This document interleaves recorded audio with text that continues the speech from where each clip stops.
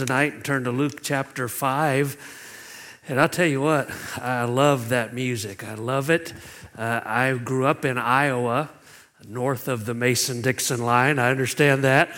I spent a lot of time in California in the military, and then our first place of ministry. I was associate pastor in a growing church out there. And we moved to Alabama, to Mobile 22 years ago. And only God's providence can move the pieces around and move his servants around in that way. I remember my wife and I and our family, our kids would be out knocking on doors. And the first thing we heard for about the first month was, "You're not from around here, are you?" And I said, "No, but we're trying to get acclimated." I was mentioning to Brother Steve after church this morning, I loved the bass guitar playing with the piano. And he said, "Hey, wait till tonight. They're going to get the doghouse out." And it blew my mind. I didn't even know what he was talking about, but I liked it. I said, "I don't know what it is, but I like it. I can't wait to hear it." And he said, "That's an upright bass." I said, "Man, I like that too." I said, "Just get you a couple subwoofers out here, man, and we'll be good to go." I love it. And I feel like in some ways I'm an honorary North Carolinian because now I know what a doghouse is. And I have been exposed to Stan's pimento cheese. All right, I got some of that, and so I'm feeling good about tonight. I'm ready to preach tonight.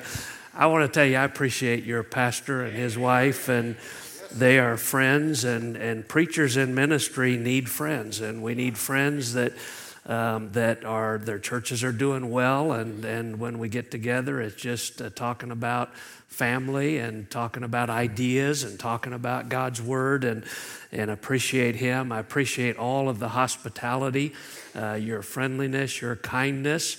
Reminds us of back home. This is much like our church back home. Maybe it's like our church back home, but it's on steroids here a little bit, and we love that. I appreciate that. Brother Pope has preached at our place, so we have him scheduled to come back.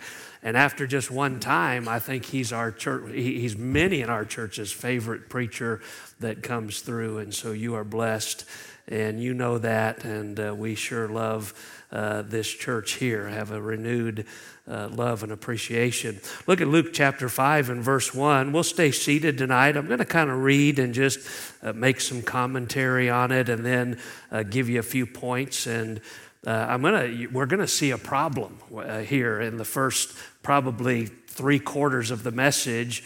And there's not really a good answer at the end, but it's the only answer that the Lord gives us. And so we'll look at that together. Look at verse 1 of Luke 5. "And it came to pass that as the people pressed upon him to hear the word of God, he stood by the lake of Gennesaret." And I think this is what happens anytime a church gets committed and faithfully preaching the word of God. It draws a crowd. Jesus said, "And if I be lifted up, will draw all men unto me." We saw that this morning, a church where God's word is preached, and in all the Sunday school classes, God's word is taught. People are going to come. People are hungry. They want to hear, "Thus saith the Lord." And so we have to keep the word of God primary in all of our teaching and all of our preaching, because it's God's word that has the power to save. It's God's word that changes lives. So many wanted to hear Jesus teach God's word. Think about that for a minute. The Word is teaching the Word, and they wanted to come see what this was all about, hear about it. So many wanted to that it created a problem. Now, it's a good problem. Having the kind of crowd that you had this morning is a good problem. Having to figure out and be innovative about where we're going to put our children's ministries and what are we going to do with all the people that want to hear God's word. It's a problem, but it's a good problem, but it's a problem nonetheless. And there are a lot of problems. We started our church 22 years ago. We had 8 folks. And on any given Sunday, after 22 years, we'll have right around 800.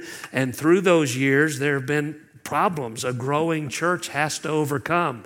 And you have experienced that. You are experiencing that. There are financial challenges, trying to meet the needs of everyone, trying to figure out how to finance getting the gospel out. There are building challenges, and you know all about that, and what a beautiful facility God has given you. And it's only, you look back and you can just see God's hand, His providence, His goodness, His provision every step of the way.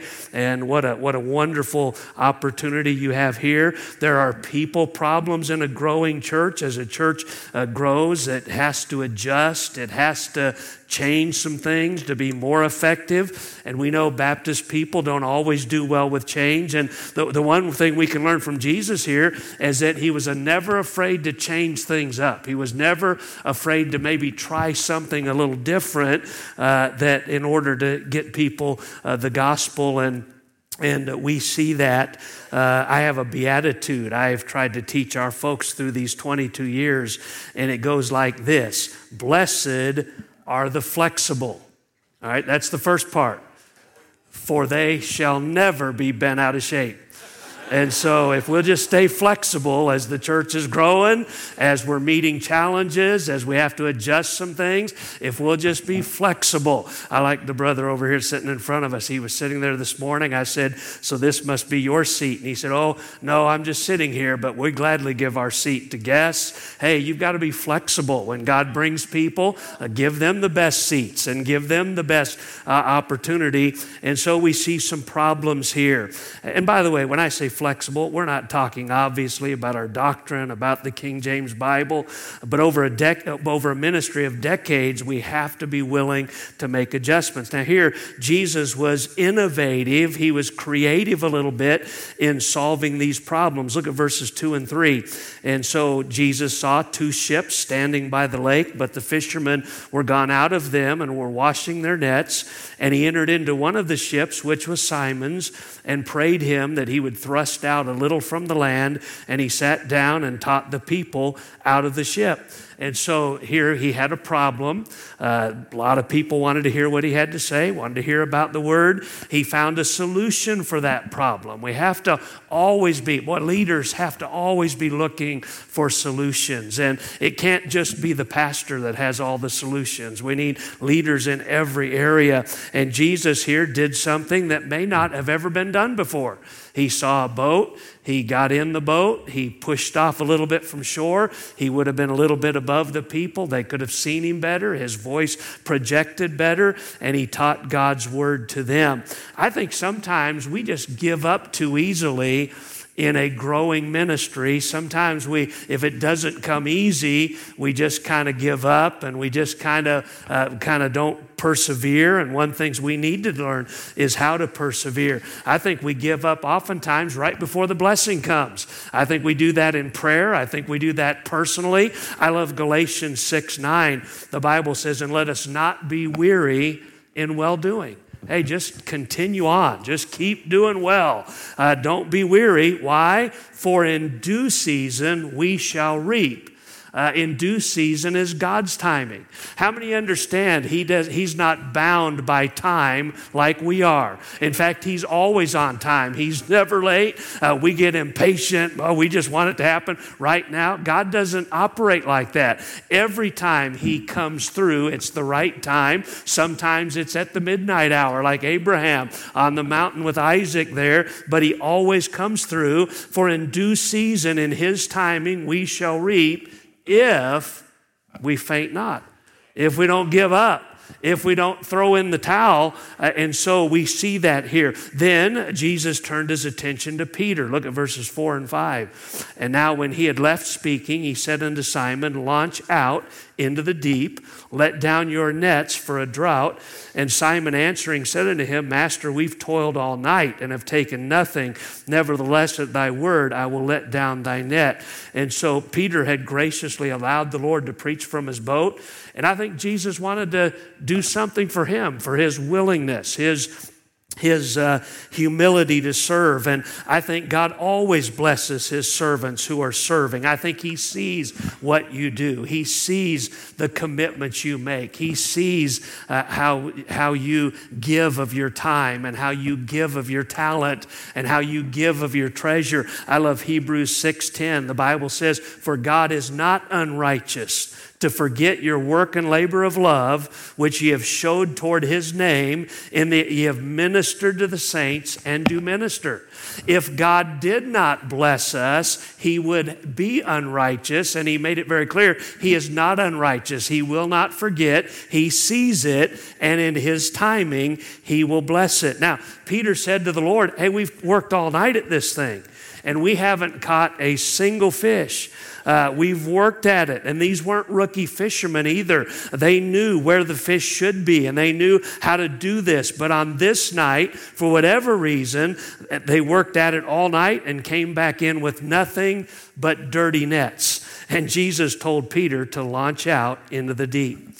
Now, sometimes it's hard to launch out into the deep. Personally, collectively as a church and ministry, sometimes it's hard to launch out into the deep when our confidence is shot.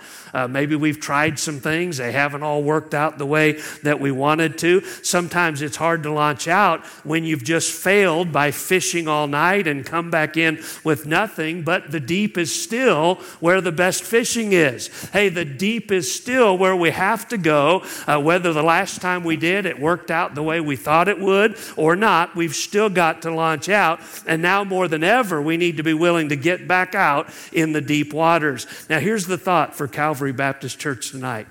I don't know about you, and I see this in this place. You believe in fishing effectively. And here's what Jesus is going to teach a lesson to Peter and James and John and Andrew. I want to minister effectively for the cause of Christ.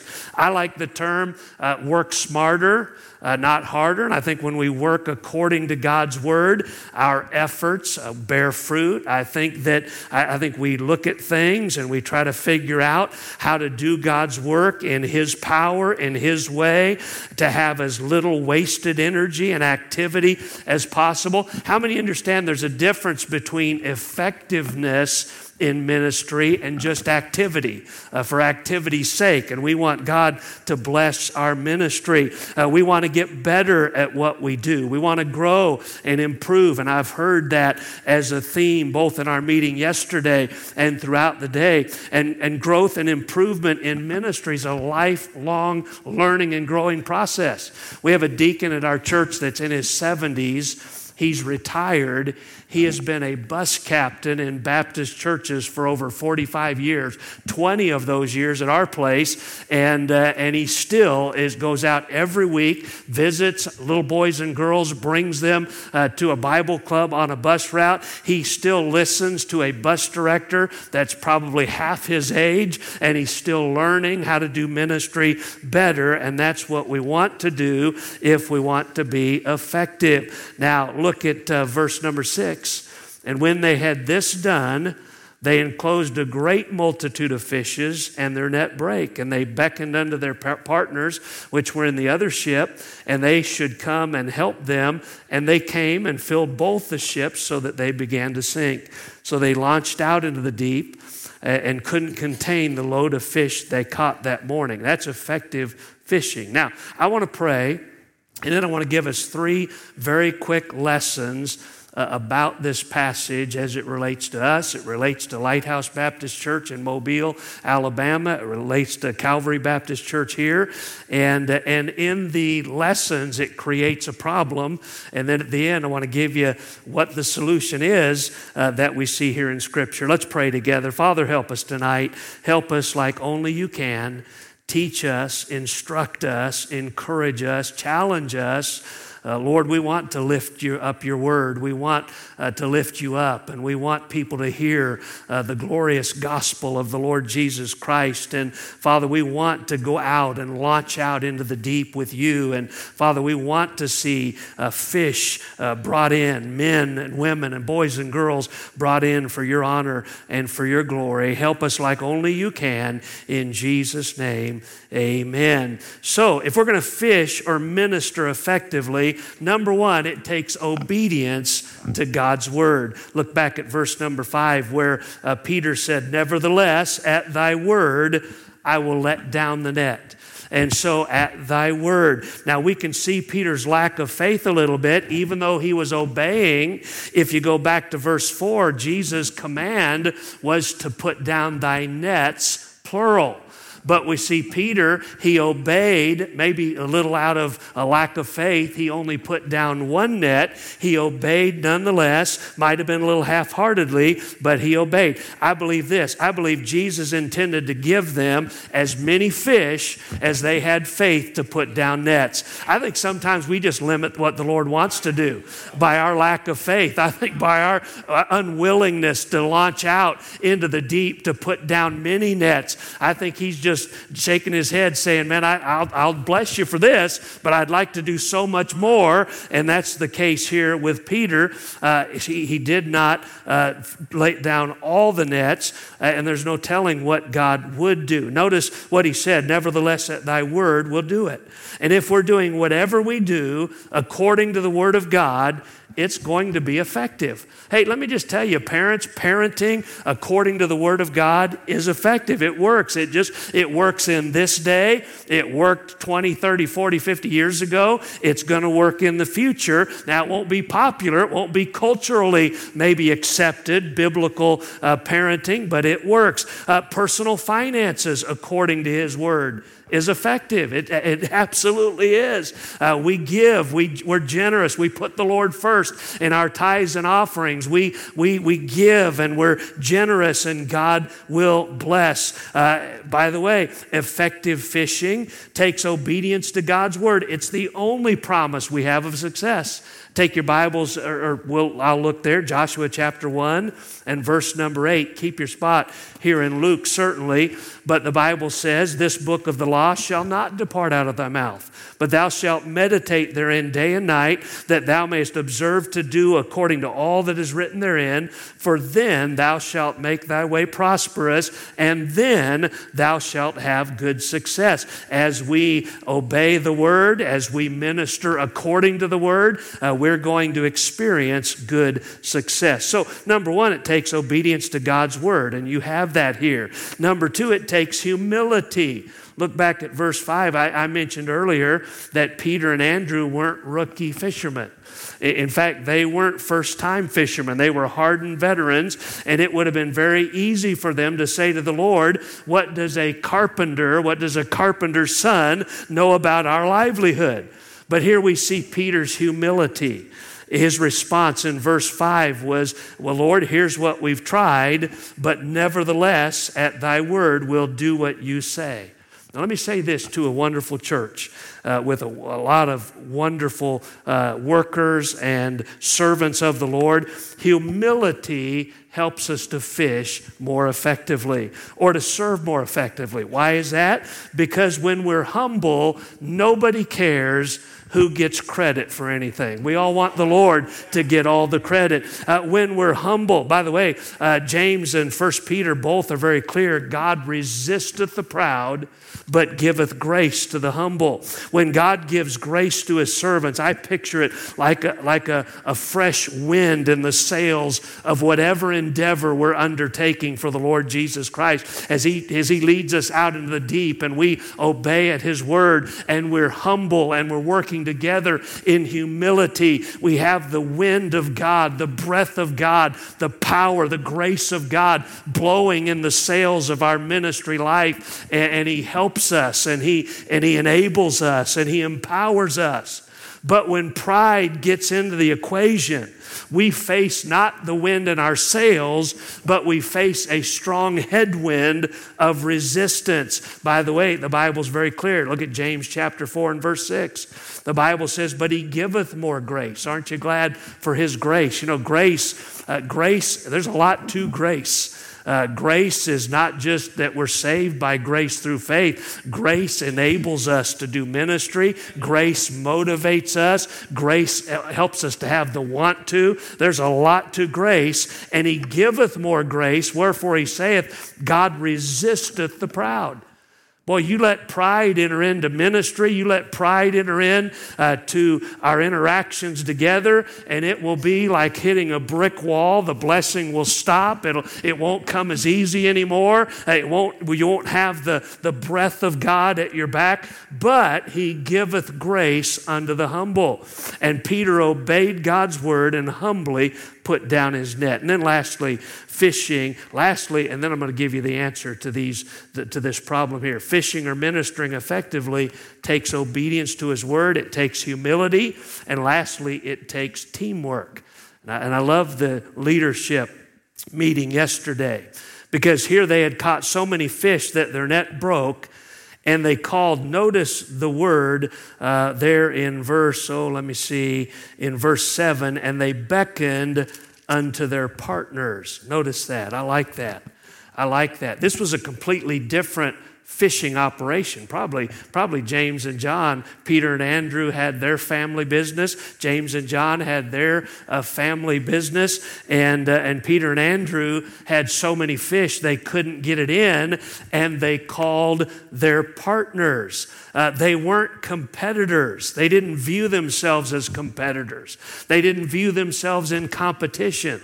Sometimes, if we're not careful, and in business it's like this, we think there's only so much to go around, so we've got to get ours, no matter what it takes, no matter who we have to step on. You know, in God's work, it's not like that. There's plenty to go around for everybody.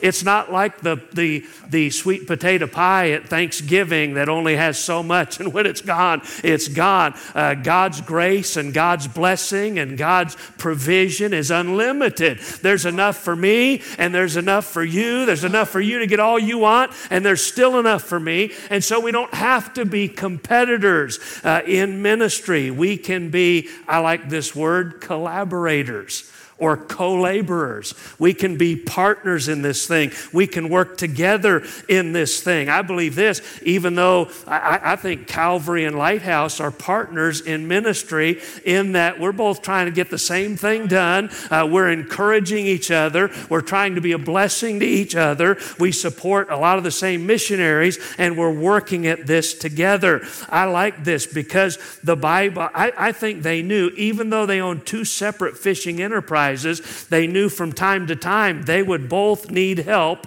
from the other. And so when the other called, they were there, they were ready, they were available, they dropped what they were doing so that they could help their partners. The Bible says they came and helped them. I love that, because God's work is teamwork, and reaching the world with the gospel is teamwork. Missionaries cannot stay on the field without the teamwork of a local church and of believers, generous believers, giving of their resources to missions so that they can be compensated, they can be helped, they can be kept on the field. I like what Paul said. Paul couldn't do what he did without many helping him along the way. In fact, turn in your Bibles to Romans chapter 16 and verse 3. I love this. He said, greet Priscilla and Aquila, that wonderful husband and wife team that helped him so many times in ministry. Look how he addressed them, or how he described them. He said, greet Priscilla and Aquila, my helpers in Christ Jesus. You know, there is no greater title, there is no greater description in ministry, there's no greater role than to just be a helper in Christ Jesus. That's all I am. Hey, what's your job title? It's just a helper in Christ Jesus. No, what's your ministry? What's your job description? I'm just a helper in Christ Jesus. I remember in the early days of our church, Brother Steve, folks that had been in church for a while would come, and man, back in the days when there were only 30 or 40 or 50 of us, we were just getting the ball rolling. Back in those days, our family Saturday evening activity was to come down to the church house and clean the bathrooms and set the pews up and set the books out and all of that. And we'd have people come in and say, hey, I would come here if you'd let me be the adult Sunday school teacher, if you'd let me be the music leader. And I said, hey, how about just coming and being a helper of Jesus Christ? How about just coming and helping mow the yard so that we can get out soul winning more? How about just coming and helping us set up on Saturday night so that we can get out and soul win more? I love it when God's people have that idea that I'm just a helper.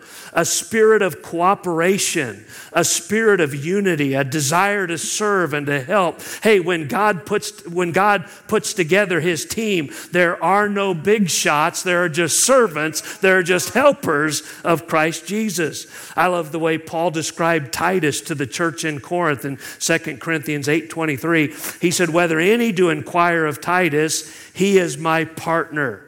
Now, I know your pastor feels that way about you. This is a partnership. We're in this together. There's no, and I know God places the under shepherd over the church, and I know he has a biblical office and position, but we don't feel that way about it. We feel like this is a partnership. We're in this together. I like what he said. He said, and fellow helper concerning you. He is helping me minister to you. He is helping me. I love that. He said he's my partner and fellow helper. Sometimes we get too concerned about who's underneath us on the ministry flow chart or on the ministry organizational chart. And I think we just need to throw that out, and it may have its place in certain areas, but as far as what we're doing, we're just a helper and a partner, and we're just helping. Who answers to us? We get hung up on. Paul wasn't. He viewed Titus as a partner. Another thing I've noticed among church workers is often we see too much competition between ministries or between classes, almost again that battle over resources. And I know in a ministry, there's a finite budget, there are finite resources as far as what we have available. But I want to tell you something, we're serving a God, and this is his ministry, and he's got unlimited resources that he can give to us to fund the ministry. And so I love that. We're not competitors, we're co-laborers. And to do this, everyone sets aside their personal agendas. You know, we all have issues. We all have a past. Amen. We're all dragging a past with us through life. I got saved at 18. My parents had gotten divorced at the worst time in the life of a teenager when I was in 8th grade, going into 9th grade, and man, just turned my world upside down. And that baggage that came along with that still kind of follows me through life. And I have to catch myself every now and then in reactions or the way I think about things or the way I respond to things. And I can see that still has an effect. And so we all have that. But we set it aside and we serve the Lord together as partners. Now, when we obey God's word and when we approach it humbly and when we work together, here's the problem. Go back to verses 6 and 7 of Luke chapter 5 and see the results. And when they had this done, they enclosed a great multitude of fishes, and their net break. I mean, Lord, we're doing what you told us, and we've ruined our net. We can't even get it up in. We're going to call our partners. We're doing everything we can. It goes on to say, I think in verse 7, and they beckoned unto their partners, which were in the other ship, that they should come and help them. And they came and filled both the ships so that they both began to sink. I mean, here's an issue. This is a problem. And sometimes this is what a growing church has to deal with. We're busting at the seams. This morning, we're busting at the seams. They had such great success that it created other problems. It pushed them to the brink of what they could handle. And often God's blessings bring a whole other set of challenges as people are getting saved. God's doing what we've asked him to do, and he's blessing that as people get saved. We need more helpers. We need more servants to minister to them. We need more space to hold them and more teachers to teach them. And the process begins all over again, only on a larger scale. And we just have to get out of the way and let God do what he wants to do and just try to keep up with it. That's where Calvary is tonight. I believe that with all of my heart. You have done these things. You're doing these things. God is filling your nets to where there's a whole nother set of problems that you had 2 years ago, meeting over across the street and then moving to this nice facility. And now our ship is overloaded. We've obeyed his word. You launched out into the deep. You've put down your nets. You're serving humbly. I don't sense any big shots around here. And there are some big shots here. You just don't know it. God knows it. But we're serving humbly, and then we're working together, and your nets are full, and there's only two things you can do. Look at verse 10. And so, by the way, I don't have an answer for you tonight except these two things. Look at verse 10. And so was also James and John, the sons of Zebedee, which were partners with Simon. And Jesus said unto Simon, fear not, from henceforth thou shalt catch men. And so the first thing you can do is you can't worry about it. You can't be afraid of what God wants to do. You can't be afraid of what the future holds. You can't be fearful about, well, maybe we should just scale back. Maybe we should just scale back in and bring the outreach back and not do as much. No, you can't be fearful. Hey, just because we don't know what God's going to do in the future, he knows, and he has a plan, and all we have to do is continue on, trusting him, keeping our eyes on him, and patiently wait for him to reveal that plan. And so, number one, we fear not. Number two, look at verse 11. And when they had brought their ships to land, they forsook all. And what are those next two words? Followed him. That's all we can do. We cannot be fearful about the future. We can't worry about all the finances it's going to take. You know how much it will take in today's economy to build a bigger building, an auditorium? I'm learning that because we're trying to build one for our Spanish ministry, and it is absolutely scary, but the Bible says, look, I'm in control. The Lord says, I've got this hand. I'm leading you. I've asked you to launch out into the deep. Just trust me. Don't be afraid. I'm going to provide in my timing. And so we fear not. And then secondly, we follow him. Our job's to keep following. I love the song, My Lord Knows the Way Through the Wilderness. All I have to do is follow. I don't have to carry all the burden of how's this all going to work out. I've got a big meeting Tuesday night with about 40 men of our church. And we've got our English deacons, our Spanish deacons. We've got builders in our English and builders in our Spanish. I've got to meet with that group of men with our architect and try to chart a path forward. That's going to be, I'm already having a headache trying to think about how we're going to do this, but I'm not going to worry about it because the Lord just said, hey, fear not and just follow me, and he knows what to do. Let's go back to Galatians 6:9. Be not weary in well-doing. Say, preacher, what do we do? We're just not going to worry about it. We're going to keep on doing what we're doing because in due season we shall reap if we faint not. Let's pray tonight. Father, we do thank you. We love you. We're grateful for your love for us. And Lord, we thank you for the times that you lead us beyond where we think we can go. And Lord, when we get there, that's just the beginning. And you've got other ideas and other plans. And Lord, in your love and in your graciousness and in your kindness and goodness, you don't show it all to us at one point. You just ask us to fear not and follow me. Fear not and follow me. Follow me into the future. Follow me into what's next. Follow me into the next chapter of Calvary Baptist Church. Follow me. I like what Paul said. He said to the folks that he ministered to, follow me as I follow Christ. I'm following Christ. Your pastor's following Christ.